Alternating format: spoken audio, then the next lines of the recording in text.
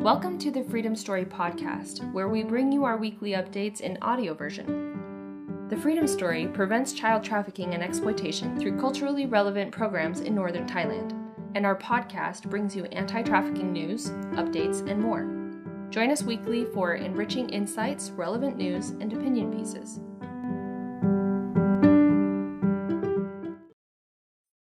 Why we should also care about quality of work. A lot of the attention we pay to increased risk of trafficking and exploitation for low-wage workers and people struggling on the margins has to do with forecasts of job losses, job shortages, and the inability of incomes to meet the rising costs of living. Youth in particular face higher rates of unemployment. It may be tempting to think people facing these situations can and should get any job that will help make ends meet. However, it isn't quite that simple. It's not just having work that matters. Quality of work matters too. If the jobs available aren't good enough, it creates incentives to turn to other sources of income to make ends meet. The role of work quality. We need to pay attention to work quality because it's not always just about survival. It's also about dignity. Being able to feed your family is important, but so too is the sense that one has choices and a say in their lives. If you have a job, but it's arduous and fails to meet real needs, then people will start to open themselves up to other options.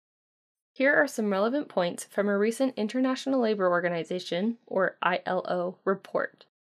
The average weekly hours worked per worker is projected to decline in 2023 as a result of economic slowdown, thus limiting earning potential. According to the report, beyond the gap in employment, job quality remains a key concern. Without access to social protection, many people simply cannot afford to be without a job. They often accept any kind of work, often at very low pay and with inconvenient or insufficient hours.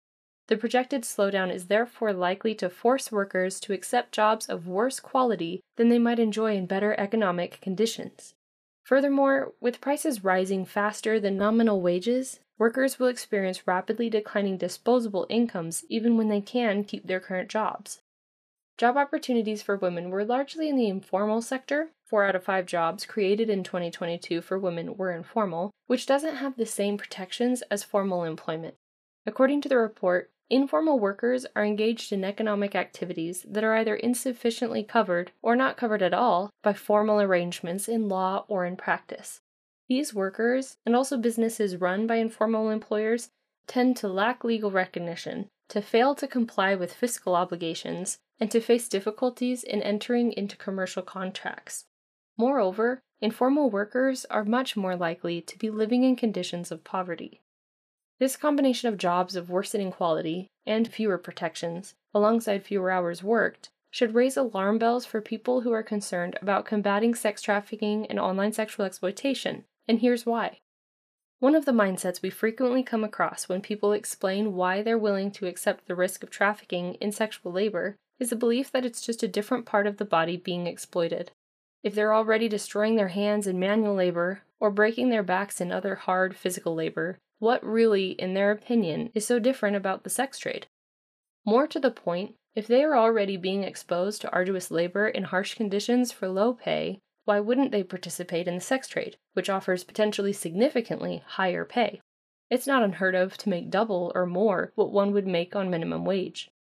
If they have extra time on their hands because they're not working their full hours, there's more time to have a side hustle, and the internet makes it easier than ever to engage in the sex trade. It's easier to meet clients. There are plenty of sites where they can learn about how to engage in sex work, and there are multiple ways to engage. It offers the sense that one can choose when and how to work, though of course, this isn't always true. There is the obvious risk of rape, assault, and violence. How this starts to become relevant for us. A recent study by Urban Light in Chiang Mai showed that a majority of their respondents had at least some source of income, yet they still participated in trading sexual services. This suggests that the job opportunities that are present for them are insufficient to meet their needs, so they turn to sexual services to fill the gaps. Many of them engage online with photos or videos, which may feel safer than in person. Or, meeting clients online might first offer the sense that they can pre-screen clients. In fact, almost a third of their respondents reported being under the age of 18 when they first started trading sex online. But many risks are still there, and having their images circulating online without their consent is one of their biggest fears, on par with the fear of contracting COVID or HIV/AIDS.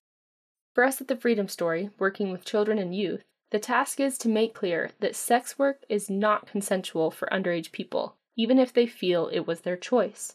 The financial pressure, familial pressure, and other pressures that induce youth to try to engage in any form of sex trade are what makes it exploitation. For them, it's almost much harder to gauge the risks of long-term harm that could come from having their images shared online, especially if they believe it's in the context of a romantic relationship. The internet is so much more easily accessible, with more and more kids spending time online and on social media, and it has an illusion of safety that was never as present in the sex trade in red light districts or bars and clubs. For many of our students, our online safety workshops are the few or even only sources they have that will teach them about protecting themselves from online sexual exploitation. As we shared in our recent story about 14-year-old Nin, our trainings on online safety are one of her favorite activities because, as she says, online threats are very close and dangerous. The training taught me how to protect myself from online threats.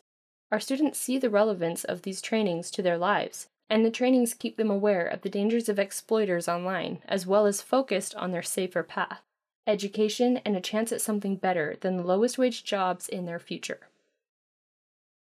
Many thanks and credit to today's author, Dr. Jade Keller. And to you, our audience, thanks so much for tuning in. If you haven't already left a review, we would be so grateful if you did. It will help raise our profile to bring educational anti-trafficking content to a wider audience. To learn more, visit thefreedomstory.org.